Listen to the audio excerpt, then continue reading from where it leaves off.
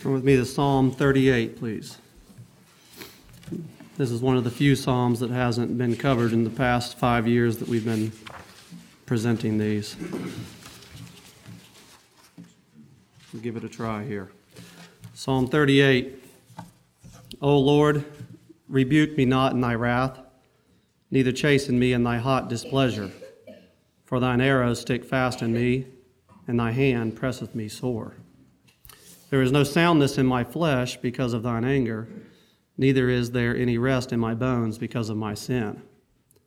For mine iniquities are gone over my head, as an heavy burden they are too heavy for me. My wounds stink and are corrupt because of my foolishness. I am troubled, I am bowed down greatly. I go mourning all the day long. For my loins are filled with a loathsome disease, and there is no soundness in my flesh. I am feeble and sore broken. I roared by reason of the disquietness of my heart. Lord, all my desire is before thee, and my groaning is not hid from thee. Amen. My heart panteth, my strength faileth me. As for the light of mine eyes, it also is gone from me. My lovers and my friends stand aloof from my sore, and my kinsmen stand afar off. They also that seek after my life lay snares for me, and they that seek my hurt speak mischievous things, and imagine deceits all the day long. But I, as a deaf man, heard not, and I was as a dumb man that openeth not his mouth. Thus I was as a man that heareth not, and in whose mouth are no reproofs. For in thee, O Lord, do I hope. Amen. Thou wilt hear, O Lord my God. For I said, hear me, lest otherwise they should rejoice over me. When my foot slippeth, they magnify themselves against me. For I am ready to halt, and my sorrow is continually before me. For I'll declare mine iniquity, I will be sorry for my sin. But mine enemies are lively, and they are strong, and they that hate me wrongfully are multiplied. They also that render evil for good are mine adversaries, because I follow the thing that is good, that good is. Forsake me not, O Lord, O my God, be not far from me. Make haste to help me, O Lord, my salvation. Amen. Sorrow and sensitivity for sin is my topic for this morning, and then repentance.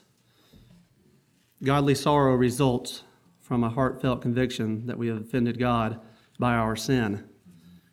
Do we grieve like David did when we have sin in our lives and seek to repent and make it right?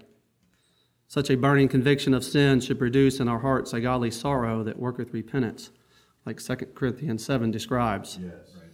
As we look upon Jesus Christ, who was crucified for our sins, are we as children of God deeply grieved in spirit like David here in this psalm? He said, there is no soundness in my flesh, no rest in my bones. Mine iniquities are gone over my head as a heavy burden. I am troubled. I am bowed down greatly. I go mourning all the day long. I am feeble and sore broken. I have roared by reason of the disquietness of my heart. My groaning is not hid from thee. My heart panteth. My strength faileth me. The light of mine eyes is gone from me. I am ready to halt, and my sorrow is continually before me. David is obviously grieved for his sins by those statements, so he makes confession of sin by saying, I will declare my iniquity, or as described, I will not only in general own myself as a sinner, but I will make a particular acknowledgement of what I have done wrong. We must declare our sins before God freely and fully with their aggravating circumstances, that we may give glory to God and take shame to ourselves. Right. Second, David has contrition for sin. He states, I will be sorry for my sin in verse 18. Sin will have sorrow, and every true penitent soul grieves for the dishonor he has done to God and the wrong he has done to himself.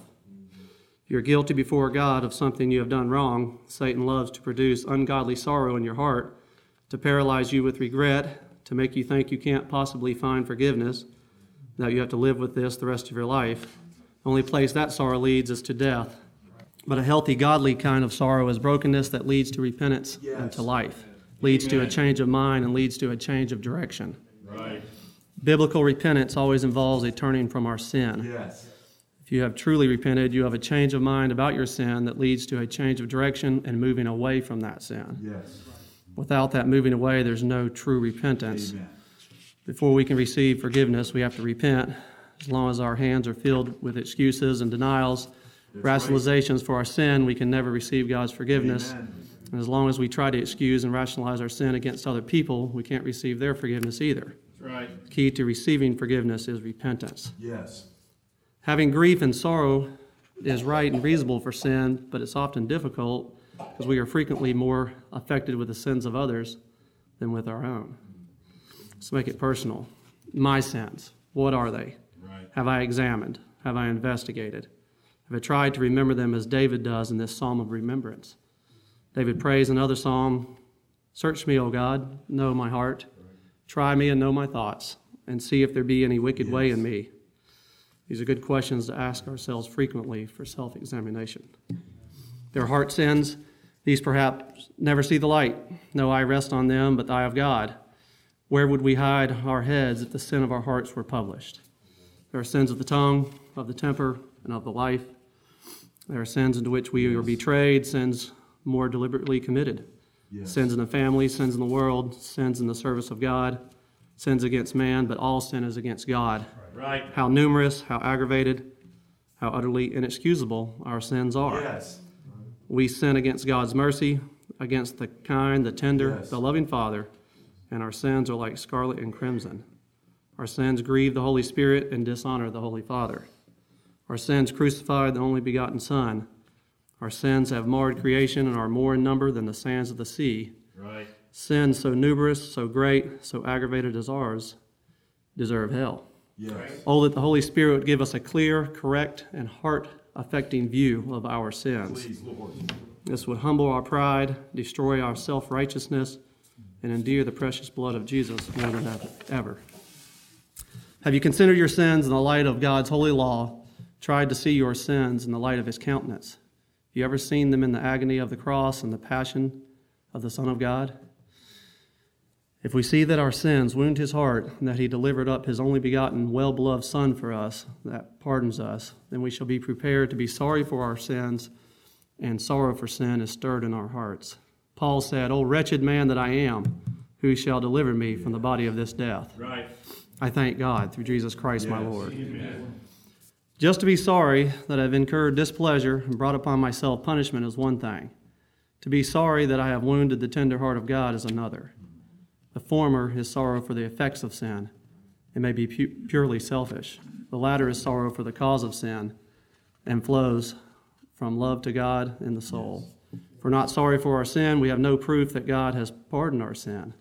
Right. If God has indeed pardoned our sin, we shall not speak of it lightly. It will humble us, lay us in the dust, and make us loathe ourselves in our own sight. The deeper our repentance, the sweeter the joys of pardon will be. Yes. The greater our sorrow for sin, the more precious Jesus will be as our deliverer from sin. Right.